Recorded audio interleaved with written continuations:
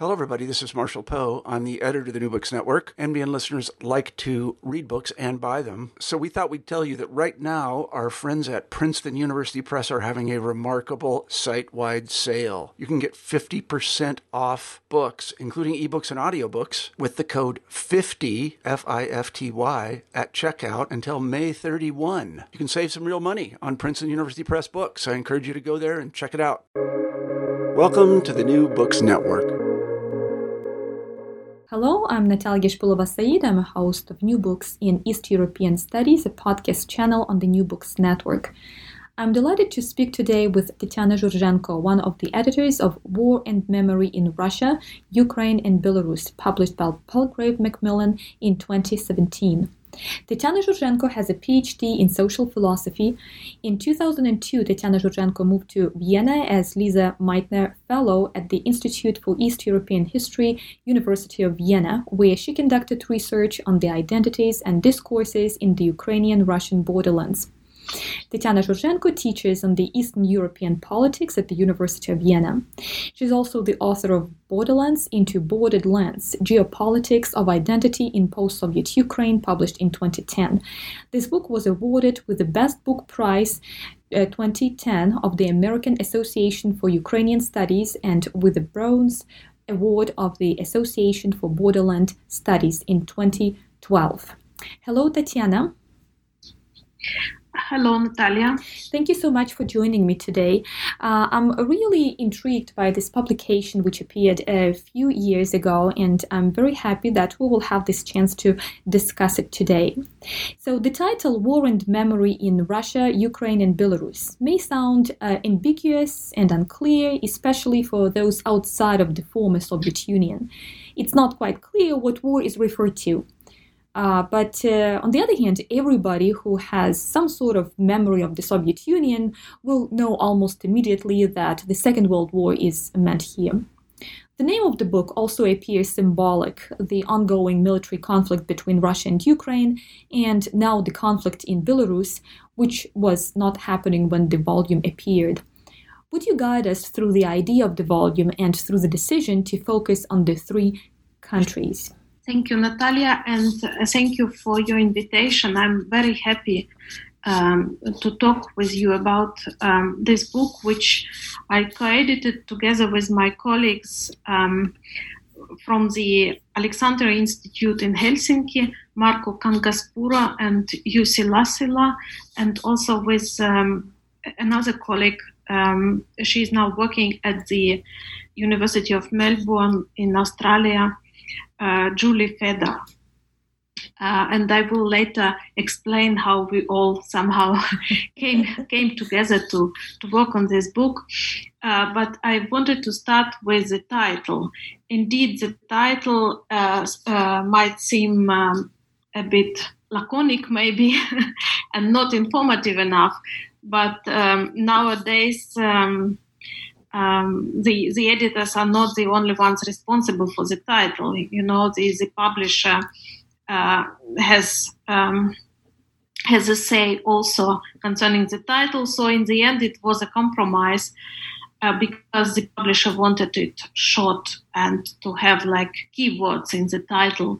So we ended up with memory and war and memory. And the three countries we are focusing on. But initially the title was supposed to be something like narrating heroism, making sense of suffering, memories of World War II in Russia, Ukraine and Belarus. So it was more, in a way, more informative. And the idea of the book emerged from a small conference we held at the Alexander Institute in Helsinki, because Alexander Institute was a partner in the project called Memory at War, Cultural Dynamics in Poland, Russia and Ukraine. And this project was hosted by Cambridge and led by Alexander Etkind. And actually, my colleagues who are involved in memory studies in our region, they of course know about this project because it was one of the kind of milestones in the development of the field. And I was lucky to be involved in one of the branches of this project, which was settled in Helsinki. And our part of the project focused on media narratives and actually on Russia more than on other countries, which is understandable for the Alexander Institute because Russia is their primary focus.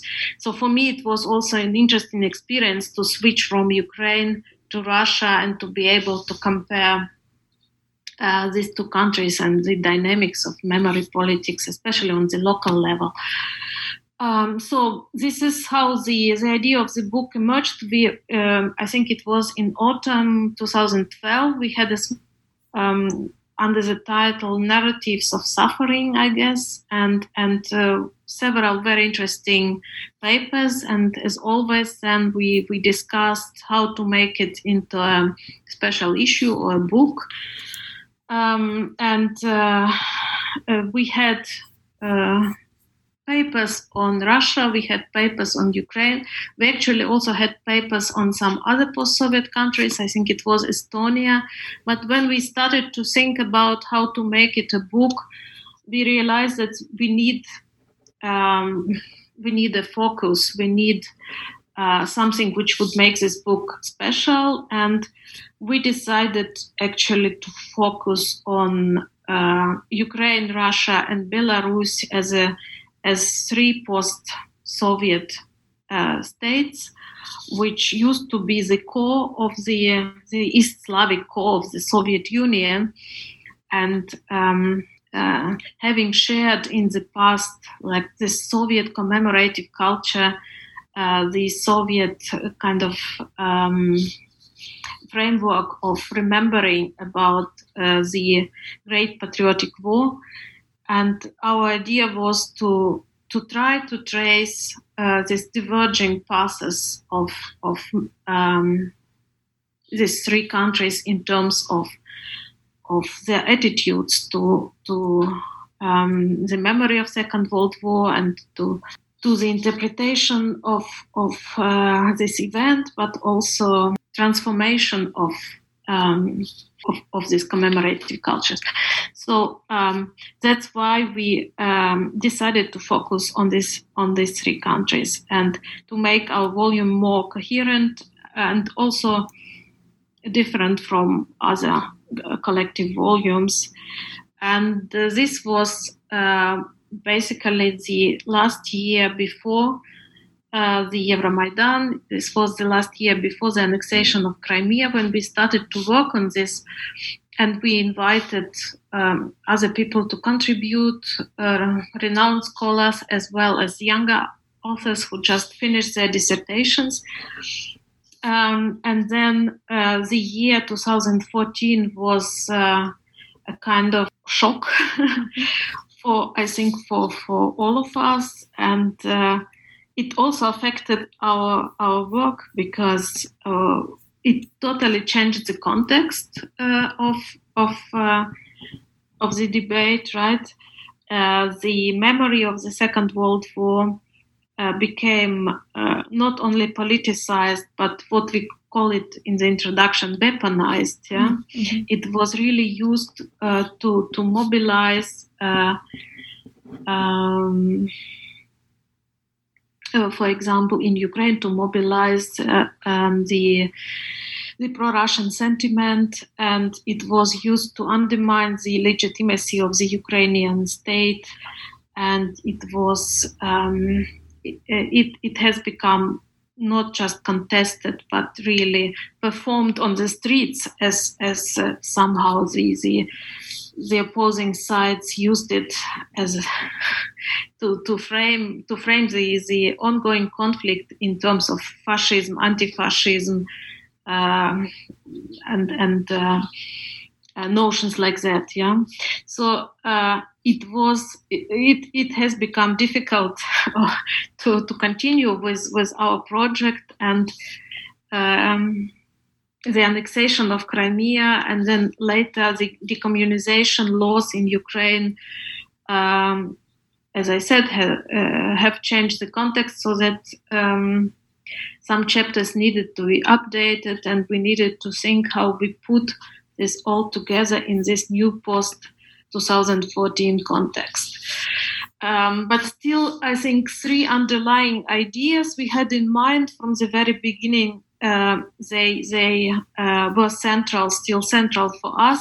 And this is to look not only on the official discourses and official memory politics, but also on grassroots initiatives and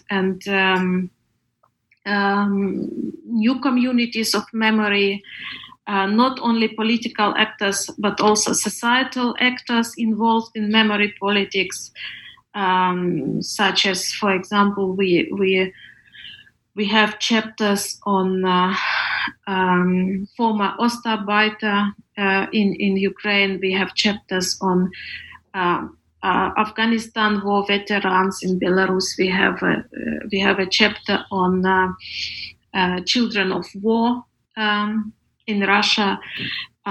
So new communities of memory which emerged recently, right? So this was one intention to look at also at local commemorative cultures to approach various dimensions of our topic. And the second one was to reflect on this generational shift, which is currently happening in the field of collective memory in the post-Soviet states, the transition from communicative to cultural memory as far as the Second World War is concerned. So these notions of communicative memory and cultural memory goes back to Jan and Elida Assmann, famous German cultural scientists and historians. And it's a kind of obvious thought, I think, that the last witnesses, people who experienced the Second World War directly as soldiers, as children, as witnesses, as people who still remember these events from their personal experience, they are getting older and they are slowly living, right? And this, of course, affects very much the way how post-Soviet societies, and not only post-Soviet societies, I think it concerns also, of course, other countries, how they conceptualize the World War II and how the memory of this event is recodified and re-narrated, becoming part of the cultural canon and not just kind of biographic experience. So we tried to keep this in mind when we worked on this book. And of course, probably the third organizing idea, the third intention behind this project was to trace these divergent trajectories of the three post-Soviet countries, very different post-Soviet countries, Russia, Ukraine, and Belarus, and to try to reflect on how the common Soviet commemorative culture is being transformed, adjusted to the new political agenda in each particular case. Could we spend some time identifying the specificities of memory politics regarding the Second World War in these three countries? What are the main instances that make the memory of the Second World War in the three countries similar and different, as you mentioned a little bit like in your final statement when responding to the first question? Mm-hmm. So this is, of course, a big question, and I don't know if my answer is going to be complete, but I would probably start with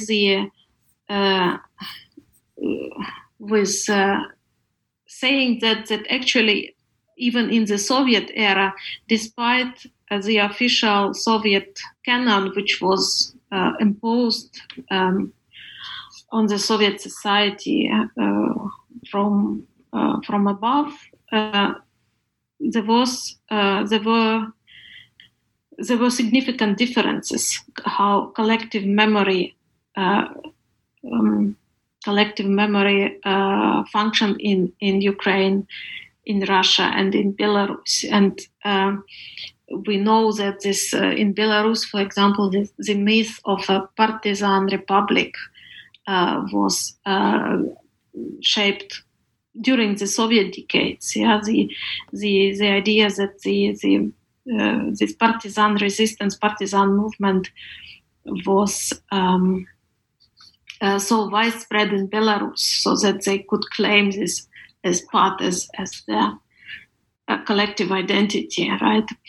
And Vladislav Hrinevich wrote a long time ago about on how actually the collective memory of Second World War in Ukraine was rather different from Russia due to many facts, due to, of course, to the different experience that the population of Western Ukraine had with the Second World War, due to the fact that the whole Ukrainian territory was actually occupied and experienced enormous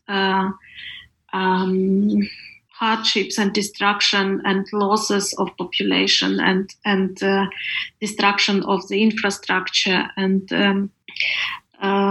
due to the fact that basically the Ukrainian population to some extent lived for 2 or years or even longer under the Nazi occupation. Yeah, so this experience of being on the occupied territory, and so many other moments here, I think, are important.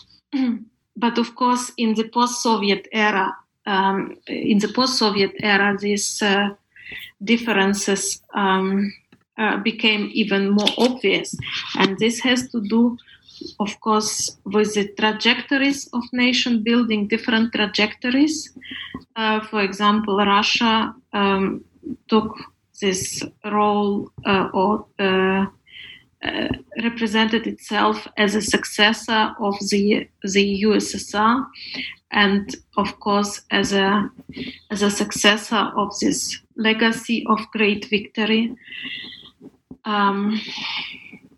which in the Ukrainian case was one of the narratives in Ukraine, but it was contested by other rather politically powerful narratives, right? Also, there have been differences in the political regimes which emerged in post-Soviet Russia, Ukraine, and Belarus. In Ukraine, we have much higher level of political competitiveness, and so incentives actually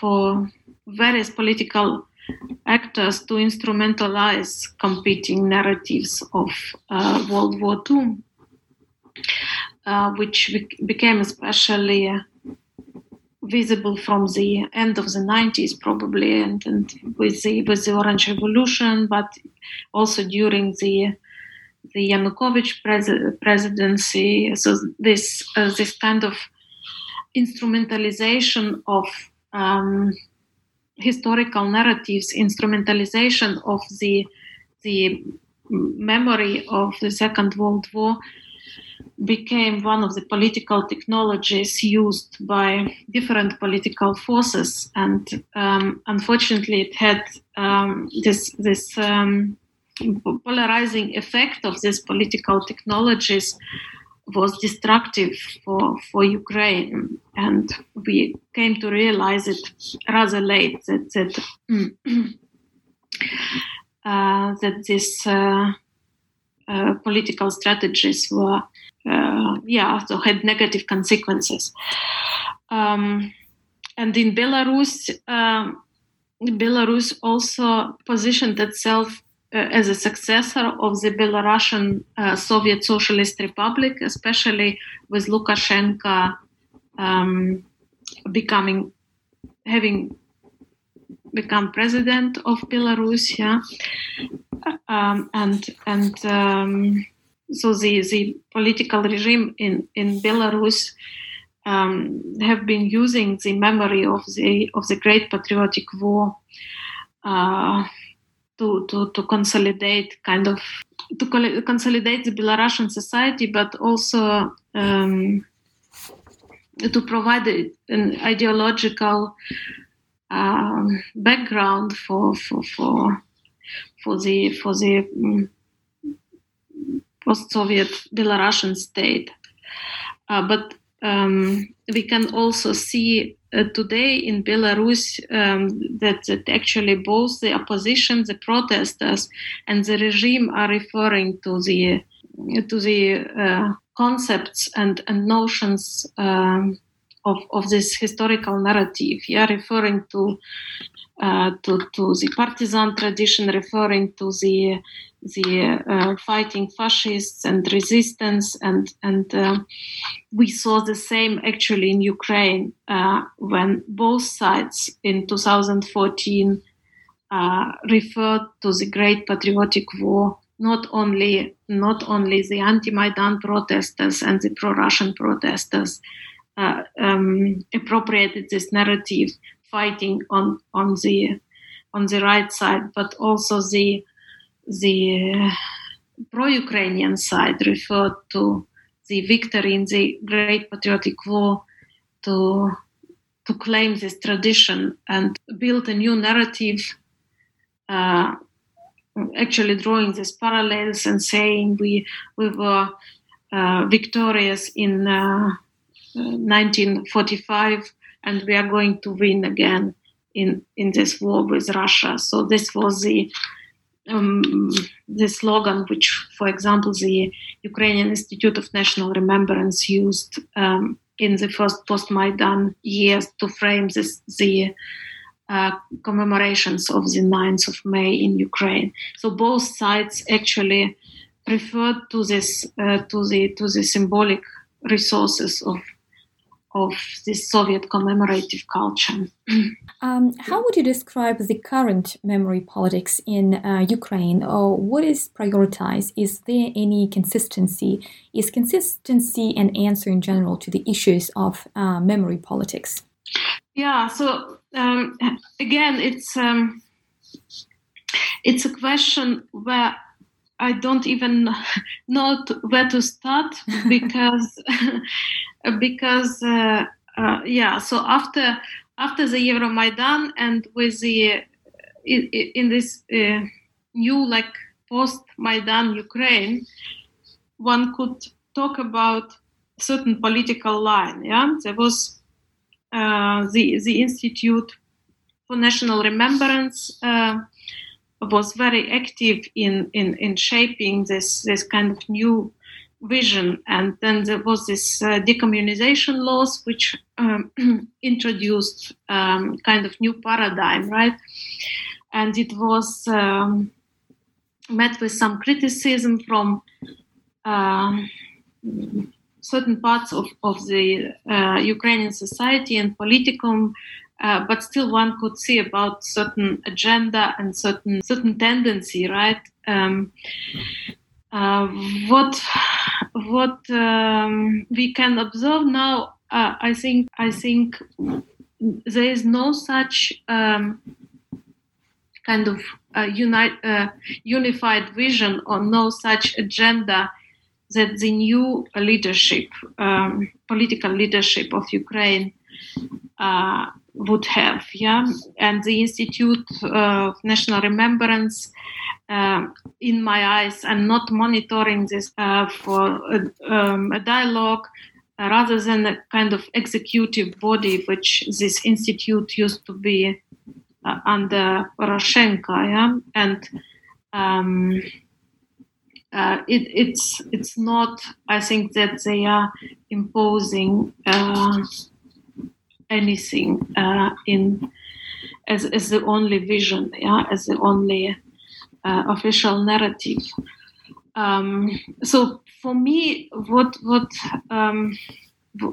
we have been experiencing during the last year or year and a half is more like depolitization and desecuritization of the discourse of memory, which is probably not so bad because it gives some space, I think, for dialogue and for deliberation, something which was rather difficult in the years before. Again, some segments of the Ukrainian society, especially among the activists, the people who have been very much involved in democratic reforms in Ukraine, in transformation processes. This can be perceived as a kind of vacuum, maybe, that the authorities don't know what they want. But on the other hand, I think it gives like some space to breathe and to discuss, and it gives some space for local initiatives, for kind of decentralized politics of memory, which is probably something which is a good thing for the Ukrainian society right now. This is where I would probably stop. Mm-hmm. So, keeping in mind memory politics, how can the Donbass and Crimea be positioned in the collective memorial space? And maybe what memory politics should be implemented in order to reintegrate these two occupied geographical bodies in the Ukrainian territory?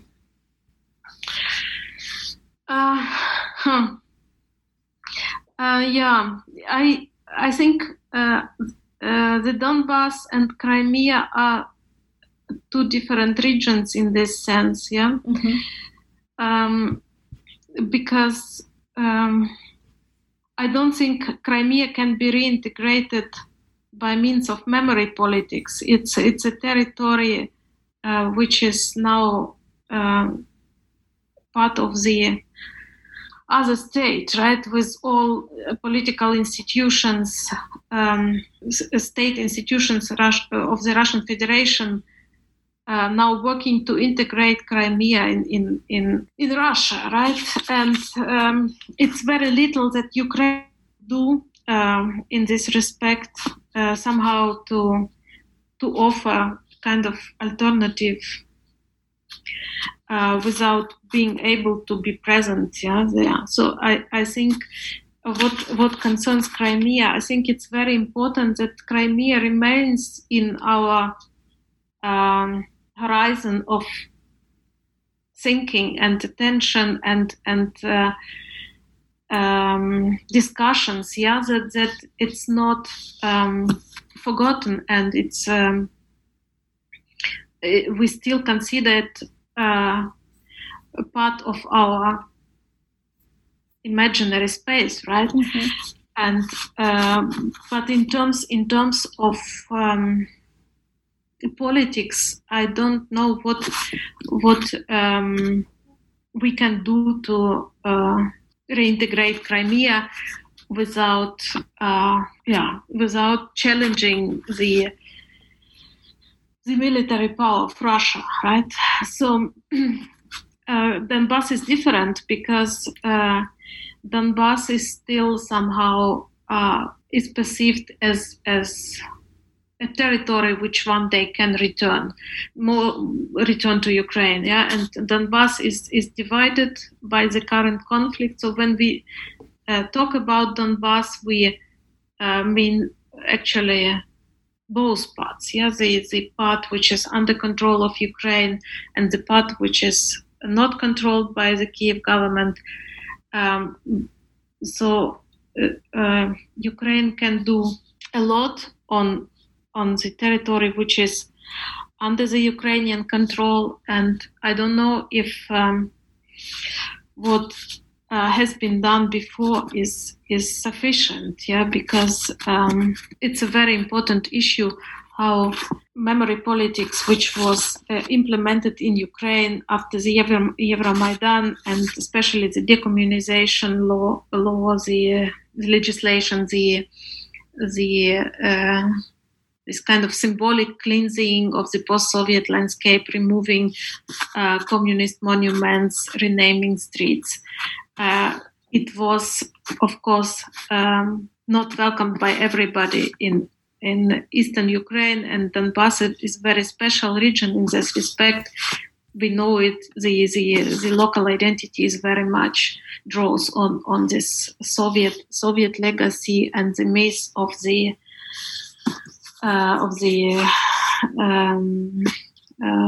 Donbass as a cradle of the proletarian culture and economic achievements of Soviet Ukraine, right? So it has been rather controversial, and in terms of reintegrating Ukraine. On the other hand, I think it's very important that this Ukraine-controlled part of Donbass experienced all these changes with the rest of Ukraine, and went through this sometimes painful, but I think still important transformations. And still, I think what is really needed is more like politics of focusing on local initiatives, on grassroots initiatives, on kind of decentralized memory politics involving, I think, local communities into this kind of everyday work and reimagining this territory and reinventing, generating the territory, the identity of this territory, right? And I think there is still a lot to do in this respect. So you teach on the Eastern European politics at the University of Vienna, and would you share your experience with us? Would you share with us what your students are interested in terms of Eastern European politics? So I have been teaching different courses. For example, I'm teaching now a lecture course on nationalism after communism, which covers Eastern Europe and the post-Soviet space, and addresses actually all this complexity of issues, from nation building to ethnic conflicts and the rise of new nationalism, for example, in East Central Europe. But I have been also teaching for many years courses on memory politics and memory wars and in Eastern Europe, right? But last semester I have been teaching a course on memory wars, reconciliation, and apology and reconciliation in international relations. So I was focusing on approaches in political science which are used in international politics and international relations. So, for example, why some states apologize for the former atrocities and wrongdoings and others are not. Why some countries manage to reconcile and others fail. And why in some cases, for example, the most recent case is that this memory war between Russia and Poland, which we could observe last year, why some countries are indulging in such mnemonic battles to the extent that their presidents start kind of writing historical articles and defending what they think is historical truth. Yeah. So these are interesting topics, and I, from my experience, students are very interested in these topics. Not only Austrian students, we have a lot of Erasmus students at the University of Vienna. We have students from Eastern Europe. We have also from Western Europe, from Scandinavia. So. And I mostly teach in English. That's why we have. I also have like a lot of international students, and it's always exciting to discuss such topics in a multicultural environment, in a multinational environment, because they can bring their examples, and we can see basically that what we think is going to be like Eastern European phenomenon, this memory wars, are not at all limited to Eastern Europe. Yeah, we could see this eruption of mnemonic conflicts all over the world. Like in the United States, it was Black Lives Matters movement, which actually questioned the legitimacy of the of some historical monuments, and even dismantled some of them. And this is movement which had echo in also in Europe. We know that some statues of historical figures were desecrated or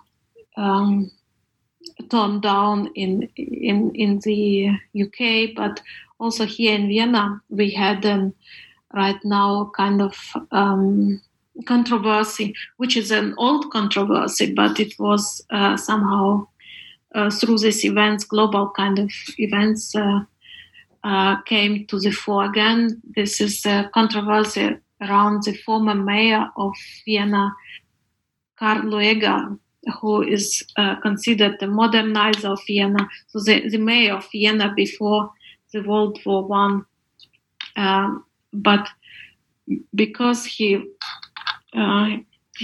is considered to be anti-Semitic in his statements and his so he is now a questionable, again contested personality, and his monument in Vienna was became a site of protests and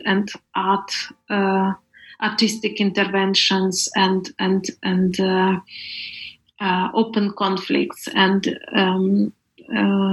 I was a witness of this escalation in the last weeks. And one of the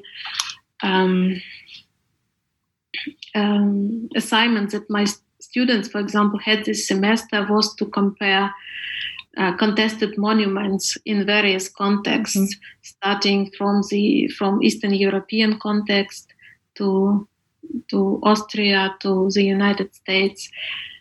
And I think we will find more similarities than we think if we look at this phenomenon in a comparative way.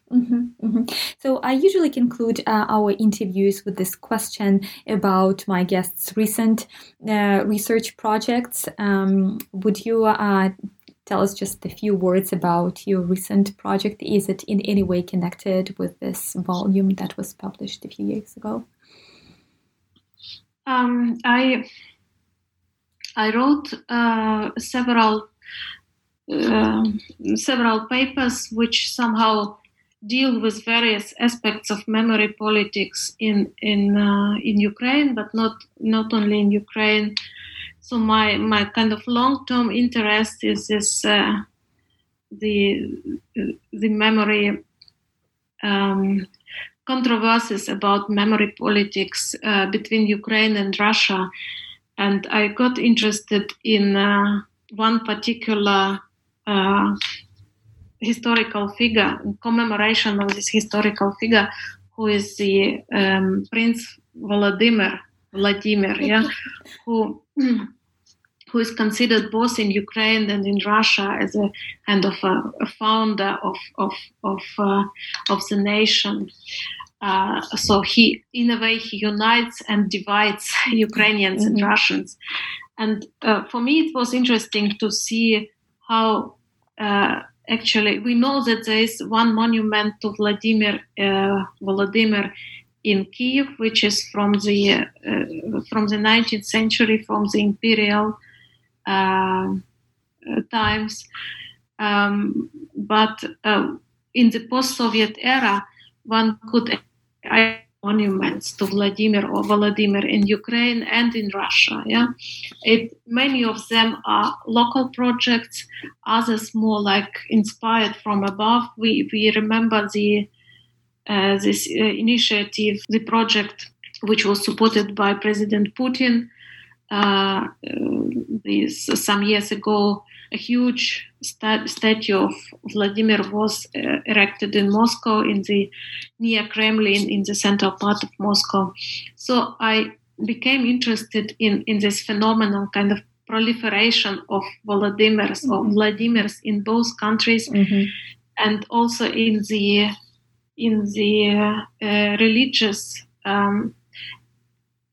uses of these statues, because they are, interestingly enough, they are on a kind of boundary between sacral and so they are actually what I wanted to say, they are part of the public space, but they are also kind of sacral objects, but they are still not from the Orthodox tradition point of view, they are not the same as Orthodox icons, and it's a kind of borderland phenomenon, right? So they are in between, and to some extent, I think there's also kind of influence of Soviet monumental art in this tradition to erect statues of Orthodox saints, and which was not part of the original Orthodox tradition in our part of the world. So this was one of these small projects which I worked on recently, and finished my paper, which I started writing when I was doing research in Russia, namely in Murmansk and Veliki Novgorod, and I was interested in local memorial cultures of World War II, but also in the role that the local media is playing in reproducing and reshaping these memorial cultures. And so this was a project based on interviews with local journalists in these two regions, and it's actually very refreshing to see that the local memory of the World War II in Russia is actually very different in different regions, and there is also a plurality of local actors and communities of memory involved in these initiatives, and and in local politics of memory, shaping it from below. Yeah, so this is another paper which I was working on recently. Well, thank you. Thank you so much, Tatiana. Thank you so much for this wonderful conversation today. And thank you for this volume that nuances and details the memory politics strategies developed and implemented in these three countries, Russia, Ukraine, and Belarus. And your volume offers this excellent opportunity to trace different trajectories that these three countries, which used to share some commemorative practices, now engage with different practices, and they illustrate these different practices. Thank you so much, Tatiana. Thank you, Natalia. Today I spoke with Tatiana Zhurzhenko, one of the editors of War and Memory in Russia, Ukraine, and Belarus, published by Palgrave Macmillan in 2017. Thank you for listening to New Books in East European Studies, a podcast channel on the New Books Network.